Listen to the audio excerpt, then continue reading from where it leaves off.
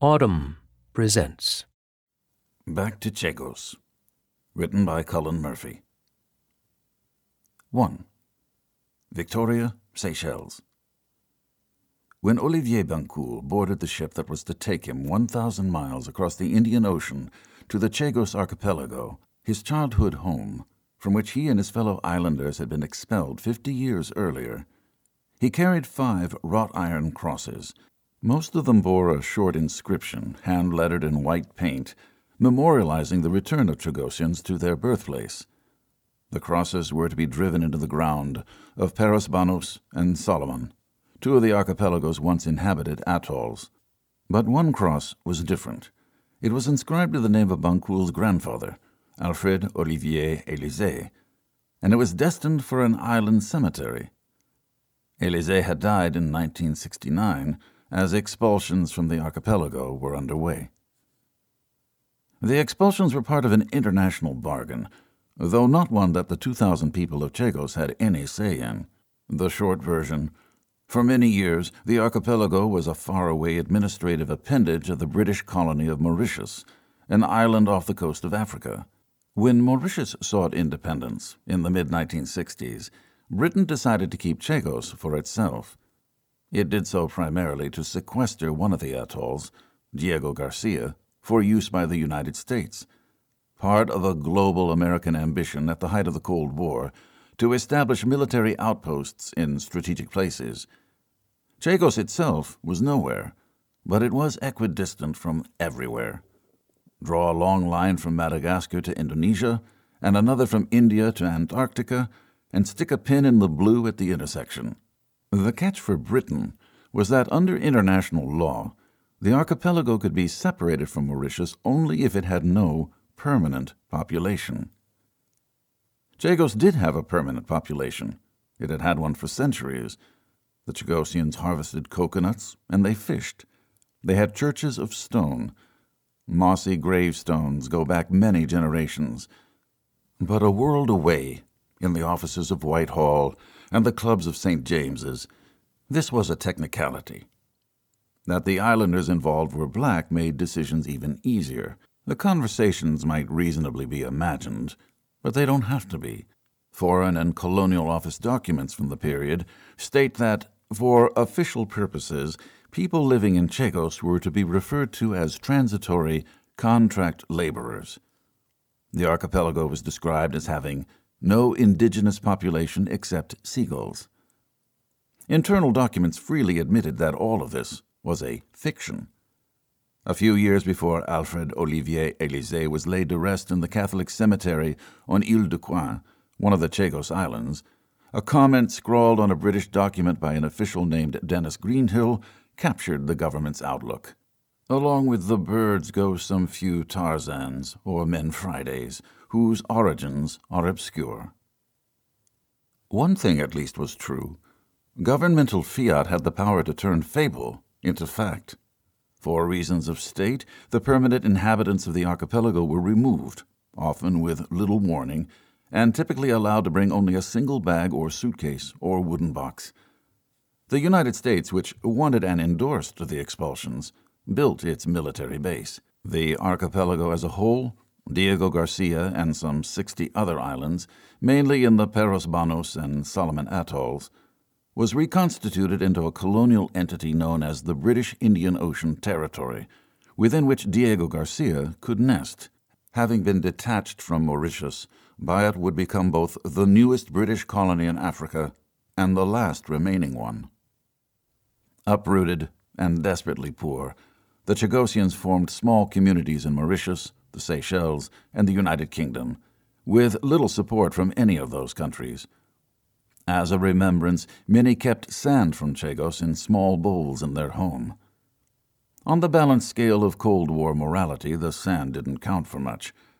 But the Chagosians never forgot where they'd come from, or, given that half a century has now elapsed, where their parents and grandparents had come from. Some hoped to return to Chagos, or at least to have that right. Some wanted a path to citizenship in Britain. Most wanted compensation commensurate with their loss. Bancoul, who makes his living as an electrician in Mauritius, is the president of the Chagos Refugees Group. He left Ile-de-Coin in Paros-Banos on March 30th, 1968, at the age of 4, taking a small boat from the jetty to a bigger boat anchored in the lagoon. He has an islander's way of using on rather than in to refer to where he comes from. On my birthplace. Van Kool is a large man with a large personality. He is friendly and he is forceful. In the register of his voice, the calm vivisection of British actions can mount by degrees into the more insistent tones of a man who has truth on his side. Over the years, Van Kool has pressed the Chagosian cause with the Congressional Black Caucus and the Pope. Starting in the 1990s, he began looking for cracks to exploit in the edifice of British law. Future historians sifting through musty files in the Public Record Office will find an impressive volume of litigation bearing the name Van Kool. The documents point the way to a tangle of episodes in British tribunals as well as the International Court of Justice, or World Court, and the United Nations General Assembly. In 2019, to the surprise of many, the UN confirmed a finding by the World Court. The creation of the British Indian Ocean Territory had been illegal.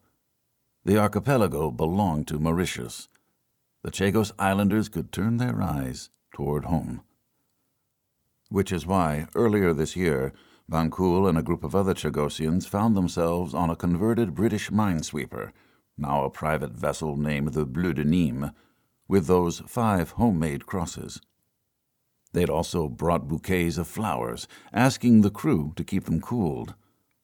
The 5 Chagosians on the ship were guests of the government of Mauritius, which had an additional agenda of its own for this voyage, to assert its sovereignty over the archipelago, to, quite literally, plant a flag.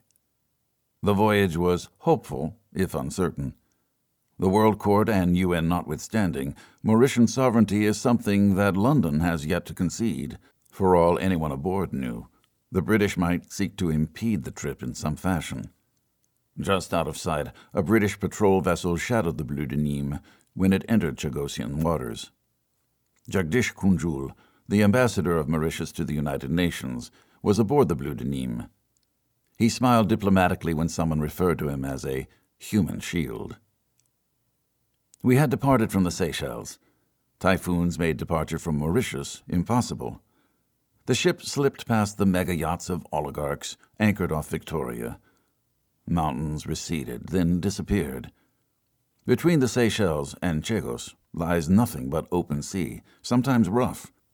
5 full days elapsed before the first hint of land, shorebirds diving for fish.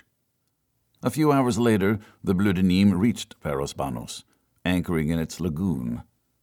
Like every atoll, Paros-Banos is the rim of an extinct volcano, this one about 10 miles in diameter. In places, the rim emerges sufficiently above water to create a necklace of tiny islands linked by reefs. The Chagosians took a launch to Ile-de-Coin, where 3 of the group had been born, and waded onto the smooth coralline sand. The island is narrow and slightly curved, about 1.5 miles long. The white beach was alive with small crabs. Coconuts bobbed in the surf. The Chagosians bent to their knees and kissed the sand, leaving a splay of palm prints. They stood and joined hands, closing their eyes and reciting the Lord's Prayer in Creole, the French-based language of the islands. They concluded the prayer and planted the first of the wrought iron crosses. Then they ventured into the dense vegetation, coconut trees heavy with green fruit, flame trees that bloom a brilliant red, to seek the remains of their civilization. 2. The fate of the Chagos archipelago has rested for centuries in the hands of the great powers, whether those powers were moving in, moving out, or just trying to hold on, to get some rocks which will remain ours, as Sir Paul Gore Booth, the permanent undersecretary at the Foreign Office, described his country's intentions in the 1960s. The Chagos archipelago spreads out across 250,000 square miles, an area the size of Texas. Taken together, the islands have a landmass the size of Manhattan. In 2 weeks at sea, traveling to, from, and among them, we did not see another ship. The recorded history of the archipelago has chiefly been scientific and geopolitical rather than cultural or social. Charles Darwin sailed through in 1836 during the voyage of the Beagle, but his interest lay in coral. For all but one of the islands, there is no longer any human history to record. Everyone is gone. The exception, Diego Garcia, is inhabited by 2,500 American military personnel and temporary foreign workers, mostly Filipino. That tiny atoll, a single V-shaped island with a central lagoon, is strictly off-limits. Those who have been stationed there describe a place that would resemble the base at Guantanamo Bay. Gyms, fast food, television, snorkeling. If Guantanamo were on the moon, and the moon were an ocean. Until their expulsion, more than 1,000 Chagosians lived on Diego Garcia. Many accounts of the island by Americans stationed there mention signs of previous habitation. A ruined house here, a crumbling church there, a handful of graveyards. Diego Garcia's runway and downtown lie atop two village sites. Chagos was chanced upon by Portuguese navigators in the 16th century. They mapped the islands and gave some of them, such as Peros Banos, the names they retain. The Dutch came next, but didn't stay. Chagos eventually came into the possession of France, as did Mauritius and Réunion. The French gave names to more of the islands. They imported enslaved workers from Madagascar and Mozambique, and later brought indentured workers from southern India to labor in coconut plantations. After the defeat of Napoleon, Great Britain acquired Chagos and Mauritius. Little changed for the people of the islands, who by then numbered in the several hundreds. In time, after abolition, slavery was replaced completely by indentured servitude. In the 20th century, indentured servitude became low-wage employment by corporate planters. The language of the people remained Creole. The main religion was Catholicism. Cargo ships provided an occasional connection to Mauritius, at most 4 times a year. In the 1960s, as Mauritius negotiated its independence, the Chagos Islanders were working for a single company, Chagos Agalega Limited, which exported copra, the dried kernel of a coconut, along with the oil pressed from it. The Chagosians had created a distinctive society. They had their own houses, their own boats, their own gardens. Their form of Sega music provided the soundtrack for our time at sea. One evening on board the ship, Bancoul spread out 6 well-creased nautical charts, pointing to key features of the archipelago. Starting from the far north, Blenheim Reef, a treacherous marine structure about 20 miles in circumference that has caused the destruction of scores of ships. Below that, Solomon Atoll, with a dozen small islands around its rim. To the west of Solomon, the larger Peros Banos Atoll with about 30 small islands, and finally at the bottom, Diego Garcia, some 150 miles south of Blenheim Reef. Bancoul pointed to where the Chagosians on the ship, all now living in Mauritius, had been born. Suzel Baptiste was from Diego Garcia, Rosemont Bertin was from Solomon, Lisbeth Élysée, Marcel Humbert, and Bancoul himself were from Peros Banos. When Chagosians look back at the life they recall, or the life they've heard about, they conjure an idol. Garden of Eden meets Shangri-La. They use the word paradise. They talk of la vie facile. People ate fish from the sea and shared with one another. There was enough of everything to go around. Could it have been that good? Once, on deck, still a day out from Peros Banos, I heard 2 of the Chagosians talking about the remoteness of island life and how remoteness can produce contentment. What you see is all you know. The plantation company paid workers both in cash and in food and supplies. It provided small pensions after retirement. There was a certain amount of infrastructure, including electricity in a few places. A Catholic priest traveled among the atolls. A number of islanders learned to read and write. Others signed documents with a thumbprint. Photographs of special occasions from a century ago show people of the archipelago wearing dresses and suits. The islands are certainly beautiful. thickly wooded atolls in a turquoise sea as pure as anywhere on Earth. The most startling creature is the coconut crab, which grows to the size of a cat and may drop suddenly from trees. Its claws can take off a finger. They are not a problem, Bancoul explained, if you know how to pick them up, and they are good to eat. Still, the work of the islanders was hard. The rows of tiny stone rectangles in the cemeteries of Chagos tell a story of death at an early age, and as events would show, the existence of the Chagosians as a people was at the mercy of forces beyond their control. 3. The deal between the United Kingdom and the United States was worked out in secret against the backdrop of the Vietnam War, which Britain had declined to support. As if to make amends, the government of Prime Minister Harold Wilson sought to accommodate Washington's desire for a foothold in the Indian Ocean. In diplomatic memorandums, officials avoided the term military base. The preferred locution was Joint Communications Facility. Diego Garcia seemed ideal. The atoll's lagoon could shelter a small navy. The ribbon of land on the western side had room for miles of runway, an unsinkable aircraft carrier.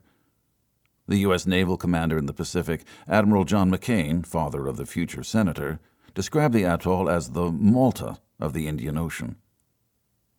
At the time, Britain was engaged in negotiations over Mauritian independence. Decolonization was occurring worldwide, and the United Nations had adopted rules, which Britain had endorsed, about self-determination and territorial integrity. When it came to Chagos, Britain finessed the self-determination argument through its claim that the islands had no permanent inhabitants, only a floating population of migrant workers. It finessed the territorial integrity argument by inducing negotiators from Mauritius, meeting in London, to accept dismemberment. As the release of a Downing Street document later revealed, the idea, in dealing with the chief Mauritian negotiator, was to frighten him with hope. Independence could be had, but only if the Mauritians relinquished Chagos. This approach had the desired effect. Mauritius became independent. Chagos was detached. Because the U.S. wanted no one nearby, the people of Chagos, who did not officially exist, were forced to leave. The entire population of Diego Garcia had been removed by the end of 1971. A military base had to be constructed, and the Americans needed the island sanitized and swept, a task that fell to the British. The people expelled from Diego Garcia were not permitted to take their animals. About 1,000 pet dogs had to be left behind. Many followed their owners to the beaches. In his meticulous book about Diego Garcia, Island of Shame, the anthropologist David Vine describes how, at the direction of Sir Bruce Greatbatch, an order came down to eliminate the dogs. Animals that could not be easily poisoned or shot were lured with meat into a copra drying shed and then gassed with motor vehicle exhaust. Bob Hope arrived on the first jet to land on the runway in 1972, using Diego Garcia to stage one of his Christmas shows for American troops. He flew in with Red Fox and Belinda Green, Miss World, that year. A British naval officer remains nominally in charge of Diego Garcia and commands a small complement of Royal Marines. But the island is leased to the U.S. through 2036. Vehicles drive on the right.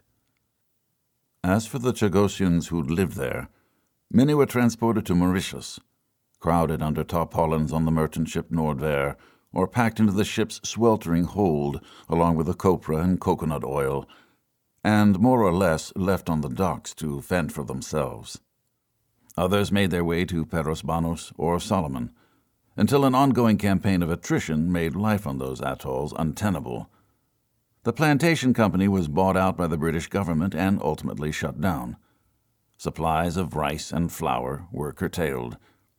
Anyone who made the mistake of leaving Chagos to visit relatives, to see a doctor, would discover without warning that going home was prohibited.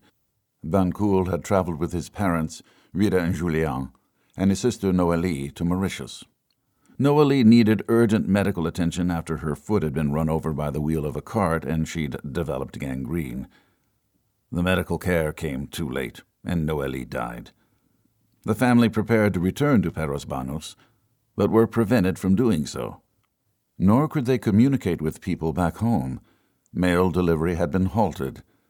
Rita did not learn of the death of her father, still in Chagos, for several years. In 1973, those who'd clung to Solomon and Perros-Banus were rounded up. People had as little as a day to pack a bag. The Chagos archipelago, meanwhile, began its new chapter as the British Indian Ocean Territory. Rather than opening with something along the lines of "We the People," the territory's constitution declares, "No person has the right of abode." Accompanied by British military personnel, small groups of Chagosians have in recent years been allowed brief heritage visits to some of the islands. A larger group, also under military escort, made a pilgrimage in 2006. On their visits, the Chagosians have used the limited time on each island, never overnight, to clear vegetation from the decaying churches and restore the crumbling graves of their loved ones. They have cleaned inscriptions. They have left flowers. And then they have had to depart. The British Indian Ocean Territory came to possess all the outward trappings of a colony. Its head of state is Queen Elizabeth. It has a commissioner in London who also oversees the British Antarctic Territory. There is a flag. Coins have been issued. The silver 50-pence coin displays the Queen on one side and an orange anemone fish, like Nemo, on the other. The coins are legal tender within the territory, though there is really no place to spend them. British Indian Ocean Territory stamps have been designed and printed for collectors or for use at the post office on Diego Garcia. The territory has the Internet Country Code .io for Indian Ocean, created by an entrepreneur and used extensively by Internet startups and online gambling operations. Signs have been posted on some of the islands by the Biot government. They signal to the very few visitors, mostly owners of mega yachts, that they have stepped foot on British territory. Visitors are asked to refrain from littering. 4. All told, some 2,000 people were displaced from the Chagos archipelago. At U.S. insistence, the islanders were even barred from working on Diego Garcia. Instead, foreign laborers were brought in. The Chagosians had been promised housing and various kinds of assistance, but the promises were not kept. Some settled in the Seychelles, at the time still a British colony, where hundreds were lodged at first in a prison. Those who found themselves in Mauritius settled mainly in Port Louis, the capital. The Chagosians were treated badly, unwanted newcomers and culturally different from everyone else. They were shunted into the worst urban districts, near garbage dumps and in neighborhoods with high crime. They had skills, but none that were highly valued. Drug use, prostitution, suicide, all became serious problems, reflected in Sega lyrics and oral histories. The Chagosians were referred to collectively and pejoratively as les Îlois, the islanders. Were they citizens of any nation? They seem to have thought so. Many of the poorest Chagosian homes in Mauritius displayed a pressed tin portrait of the Queen. But the United Kingdom in the early 1970s was not generous with passports, especially for Tarzans or Men Fridays, nor is it generous with them now. Those who had been expelled from Chagos did become citizens of Mauritius, if that's where they went, though it didn't feel like home. In time, many also came to hold British Dependent Territory citizenship, which entitled the bearer to the vague condition of British subject and to a passport, but not the right to live in Britain, or in this case, to live in the Dependent Territory. Only in 2002, after much agitation, did people born on the islands, along with their children but not their grandchildren, get the right to apply for full British citizenship. Nothing about the status of Chagosians today is uniform. It varies from person to person, generation to generation, place to place. In March, the British government accepted an amendment to proposed legislation, which recently became law, that would streamline the citizenship process for anyone of Chagosian heritage, despite fears voiced by some about precedent. The author of the amendment, Baroness Lister of Burdisett, responded, "We are not setting a precedent, because I assume we are not planning to evict anybody else." When Bancoul surveyed the domains of the Chagosians with his nautical charts, he left out Crawley in West Sussex. A quarter-century after the expulsion, many Chagosians decided that life in Britain, unfamiliar as it was, might be better than life anywhere else. The first small groups arrived on flights from Port Louis to Gatwick Airport, south of London, in 2002. There were no resettlement officials to meet them, no gift baskets of Marmite and Major Greys. Not knowing what else to do, they camped out in the airport arrival lounge for days and even weeks. Gatwick is adjacent to Crawley, and the Chagosians began moving into town after the local council grudgingly found some housing. With great persistence, the Chagosians in Crawley put down roots. Others followed. Today, the number of people in Crawley whose ancestry can be traced to Chagos is about 3,000. Chagosians can still be found at Gatwick. They are a mainstay of the service infrastructure that makes the airport possible, from handling baggage at the terminals to making beds at the hotels. But joblessness is high, as is the incidence of depression and other challenges. Chagosians use a word with a Creole spelling déraciné to describe the experience of being cut off from the past.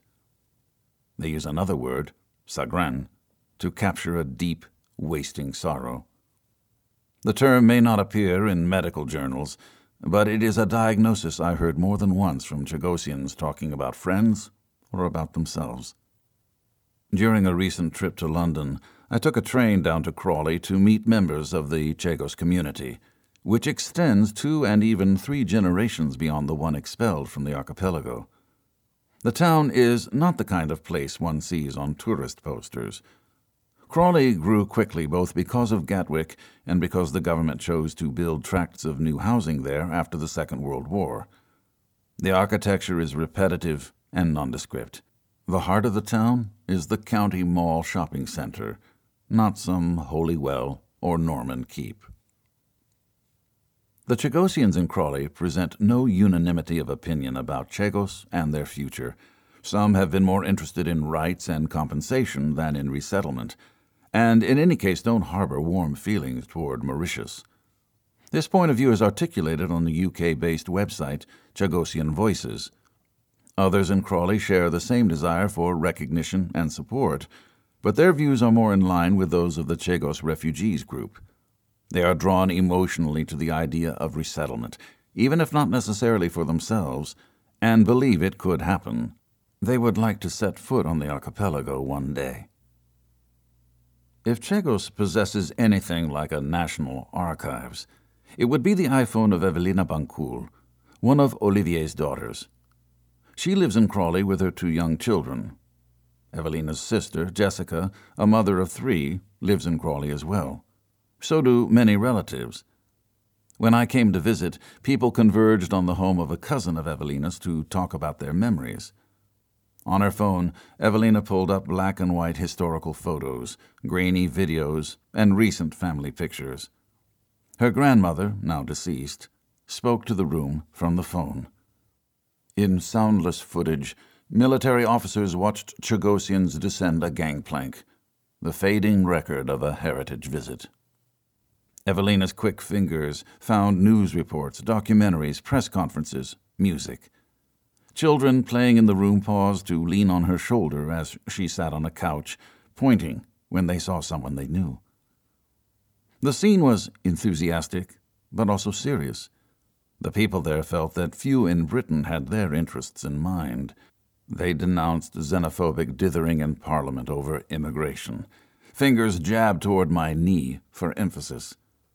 Then, calmly, more than one of those in the room brought up the subject of history. History in a narrow sense, our history, but also in a larger sense, the responsibility of nations to face their failures. The Chagosians do not live in any single neighborhood of Crawley, and there are Chagosians in Manchester, Leeds, and other cities. But you cannot miss the glimmerings of shared identity. They cook from recipes handed down by their mothers and grandmothers, though certain ingredients are hard to find. They draw on extended family networks. The adults have been in England for years, most of them, and speak with a variety of London area accents, but a cadence of elsewhere is unmistakable. In their homes, what you do not see, because the Chagosians were expelled so suddenly and allowed to bring so little with them, are mementos of life on the archipelago. If Evelina loses her cell phone, the only physical evidence of the community's origins may be chromosomes and grains of sand.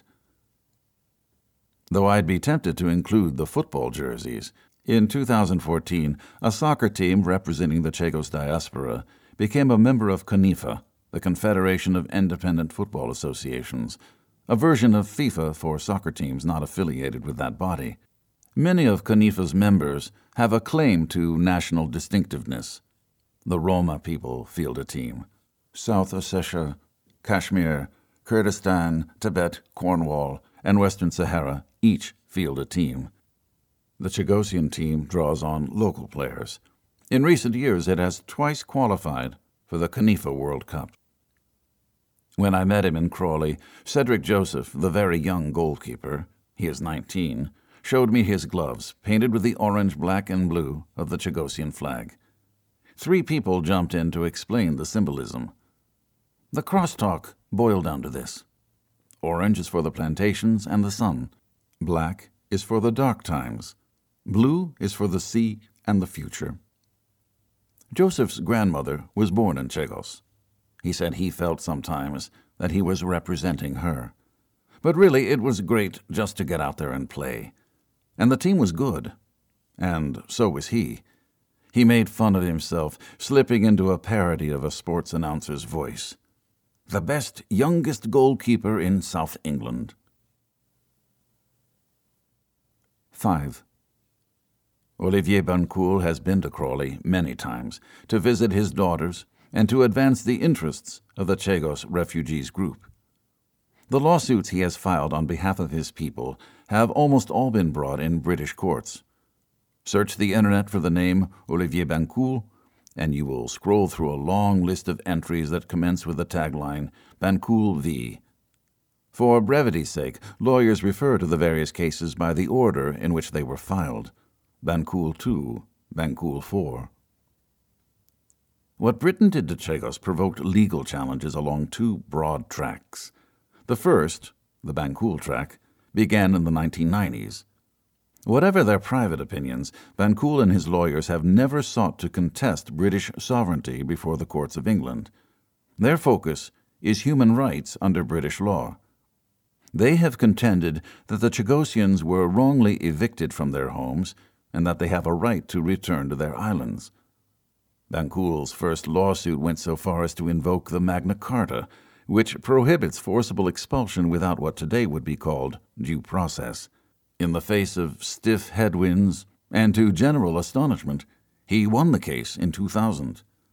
Britain's Foreign Secretary at the time, Robin Cook, announced that he would accept the High Court's decision on the right of return. But then, less than a year later, came 9/11. Tony Blair's government, and a new, more compliant Foreign Secretary, had no desire to disturb the status quo on Diego Garcia or any of the other islands. The military base was being used as a waypoint for extraordinary rendition, and by some reports, as a detention and interrogation site, while the war on terror ramped up. Bombing campaigns against Afghanistan and later Iraq would be launched from there. In 2004, the British government used a device called an Order in Council, an archaic procedure allowing ministers to bypass Parliament and wield regal powers that the monarch herself can no longer exercise, but to which she must assent, to quash Bancoul's victory. None of his subsequent legal actions has been able to restore the right of return. But his follow-on cases have achieved something else. Through the process of discovery, they've dredged up a mass of historical documents that confirm the cynicism and lies of the government's inner councils. Henceforward, British officials would have to preface remarks about Chagos with a throat-clearing admission that the government's behavior had, of course, been shameful and wrong. The second track was the international one, the attempt by Mauritius to get Chagos back from Britain, alleging that detachment had been agreed to under duress. Early efforts got little traction, but then the British government made a mistake.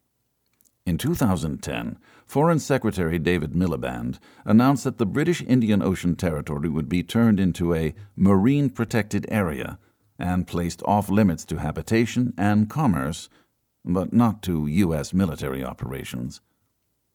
Miliband's decision was cheered by many environmental organizations.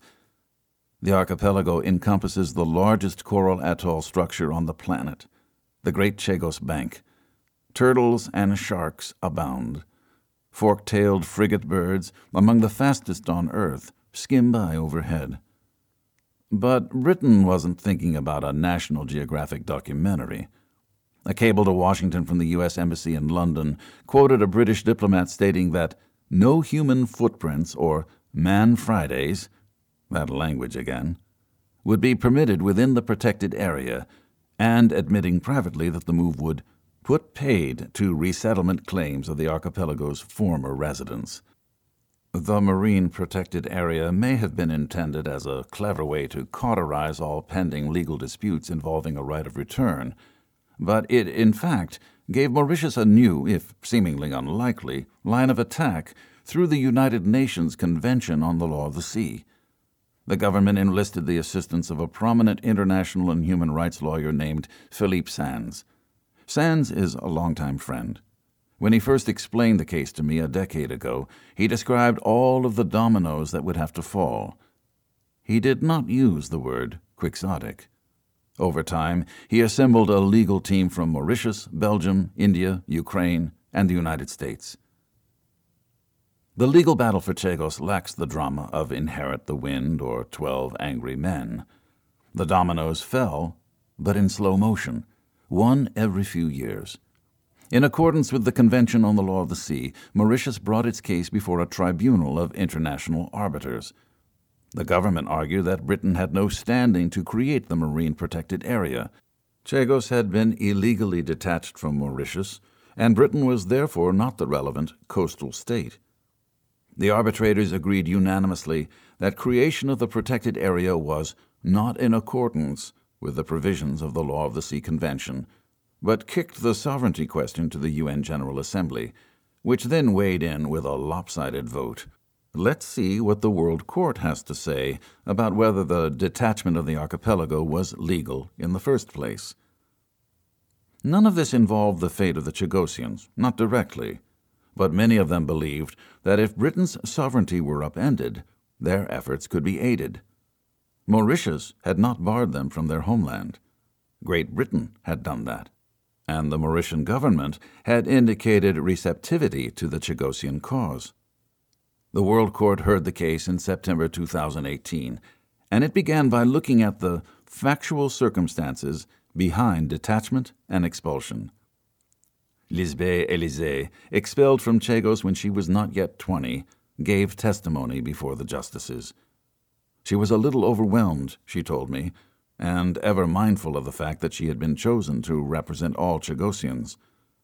Fearful that she might be nervous speaking directly to the court, she asked for and was granted permission to present a video. It was 3 minutes and 53 seconds long. Élysée, then 65, spoke in Creole. Seated next to Sands, she watched from a front-row seat in a black suit as the video, with English subtitles, flickered in the Great Hall of Justice. We boarded the ship in the dark, so that we could not see our island. And when we boarded the ship, conditions in the hull of the ship were bad. We were like animals and slaves in that ship. People were dying of sadness in that ship. And as for me, I was 4 months pregnant at that time. The ship took 4 days to reach Mauritius. After our arrival, my child was born and died. I maintain I must return to the island where I was born, and I must die there, and where my grandparents have been buried, in the place where I took birth, and in my native island." In the end, the World Court declared that Britain was in the wrong.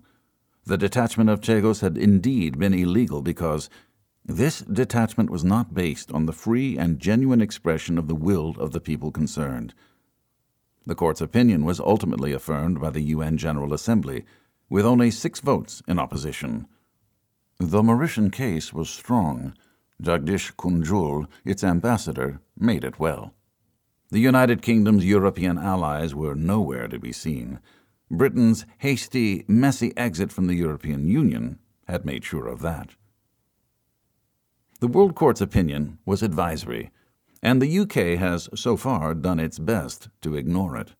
A Royal Navy officer continues to serve as the titular commandant of Diego Garcia. Yachts wishing to transit the marine protected area are still directed to obtain permission from the colonial administration. The United Kingdom's Biot website is unflappably vague.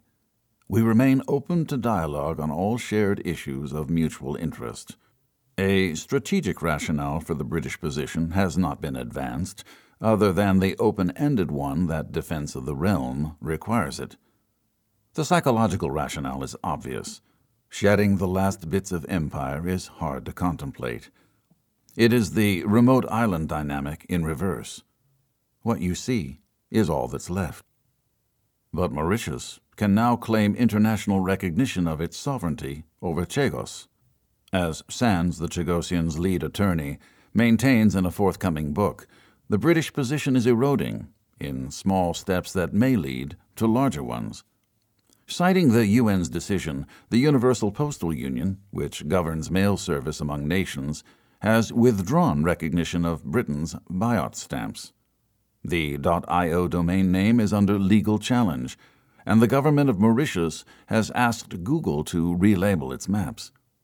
It seems inevitable that the International Civil Aviation Organization, which coordinates a variety of essential protocols, will recognize Mauritian control of the airspace over Chagos. The United States still takes Britain's side. It is convenient to have an absentee landlord who allows almost anything. But there is a difficulty. Secretary of State Antony Blinken has argued forcefully that Beijing must accept a rules-based order when it comes to the South China Sea. Beijing has a ready response.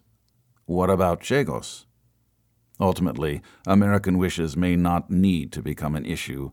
Mauritius has stated repeatedly that it has no objection to the use of Diego Garcia as a U.S. military base. There would have to be a status of forces agreement, as there is for any base on foreign soil, which would set the rules and the rent. An agreement might even accommodate a partial resettlement of Diego Garcia itself. Foreign nationals live close to other U.S. bases, sometimes in great numbers. The time will come when Britain throws in the towel, and it may come soon. When the government of Mauritius decided in February to send a ship into Chagosian waters under its own flag, the ship I traveled on, London's response was annoyed but restrained. It would not fight the Mauritians on the beaches. It would not fight them on the landing grounds. The Biot patrol vessel that shadowed the Bleu de Nîmes kept its distance, though it was visible on radar. We never learned whether the loss of internet service, which started when the ship entered the Biot zone, had anything to do with its presence. One purpose of the voyage, an oceanic survey of Blenheim Reef relating to a boundary dispute with the Maldives, was a deliberate challenge. Mauritius shares a boundary with the Maldives only if the Chagos archipelago is Mauritian territory. Mauritian officials also took the opportunity to pour some concrete, plant some flagpoles, and run up the Mauritian colors on Solomon and Paros Banos. There were no statues to topple, but someone unbolted and took away a metal sign warning of arrest and imprisonment by the Biot government for various infractions, such as overnight camping and possession of crabs, dead or alive. For Mauritius, asserting a claim to Chagos was a main reason for this expedition. But that assertion dovetailed with the desires of the Chagosians. If the British were no longer in charge, then the prohibition against right of abode was a dead letter. For the first time in 50 years, the Chagosians could go home without asking permission. 6. The islands of Parosbanos, 5.3333 degrees south, 71.8500 degrees east, encircle a crystalline lagoon. From a distance, they are low green smudges that a swell can hide from view. Waves crash on submerged reefs between them. On February 12th, as the Bleu de Nîmes sailed through a single open channel into the lagoon, Olivier Bancourt stood at the gunwales and began to name the bits of land. For once, he seemed a little uncertain.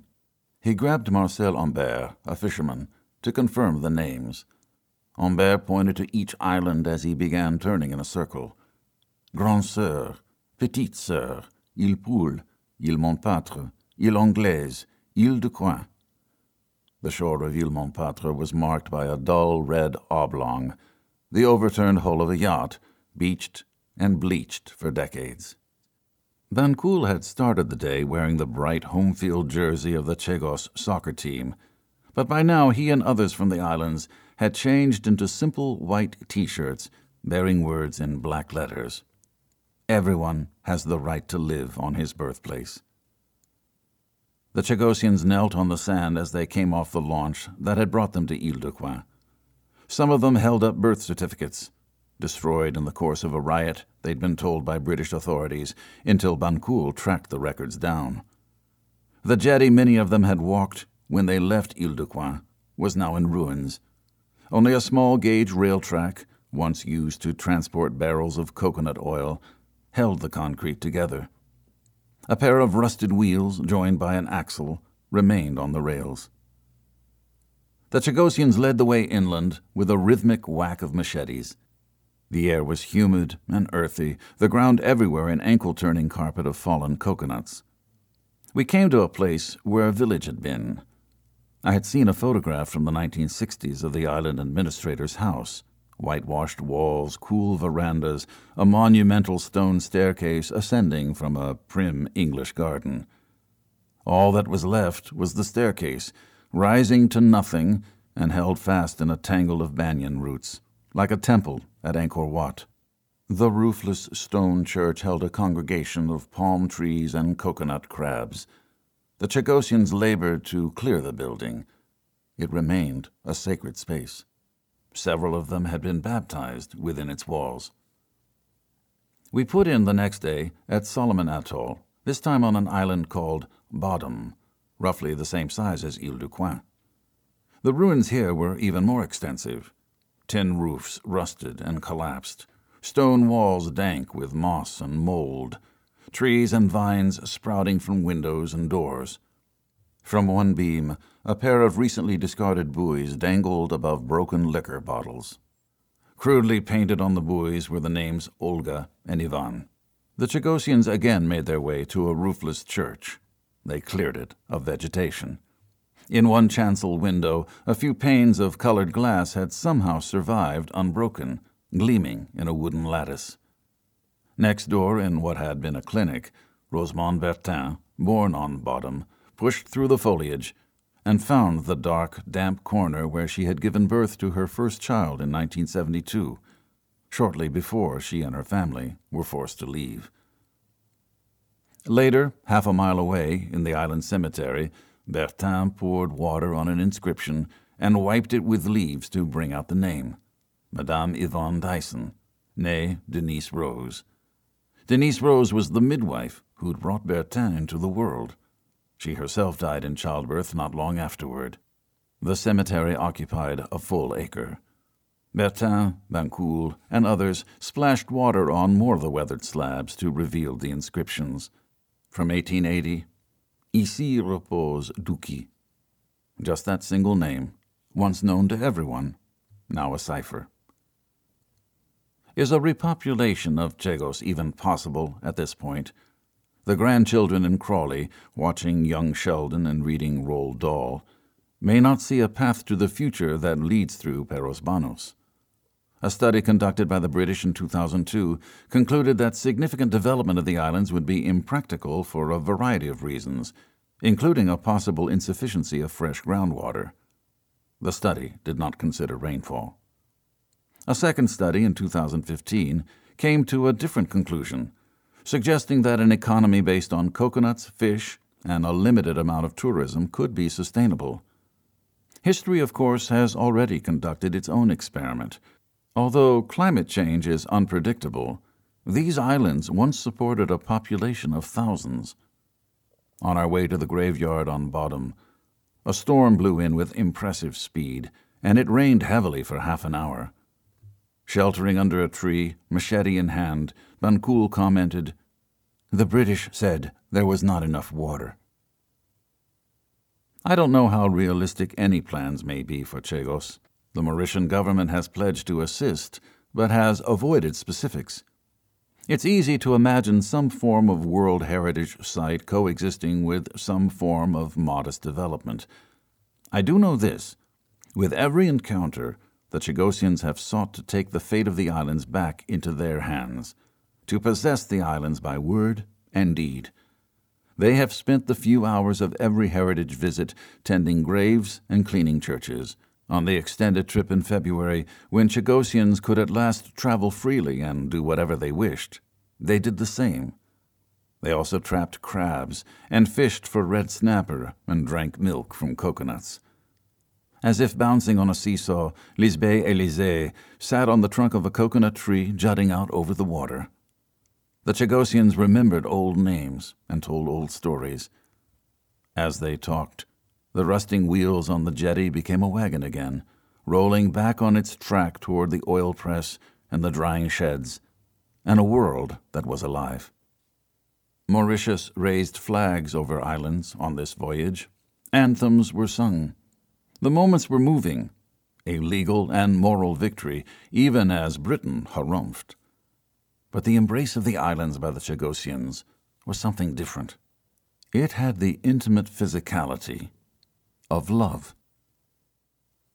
If you enjoyed this production, find the best long-form articles read aloud in the Autumn app, available now for iPhone and Android.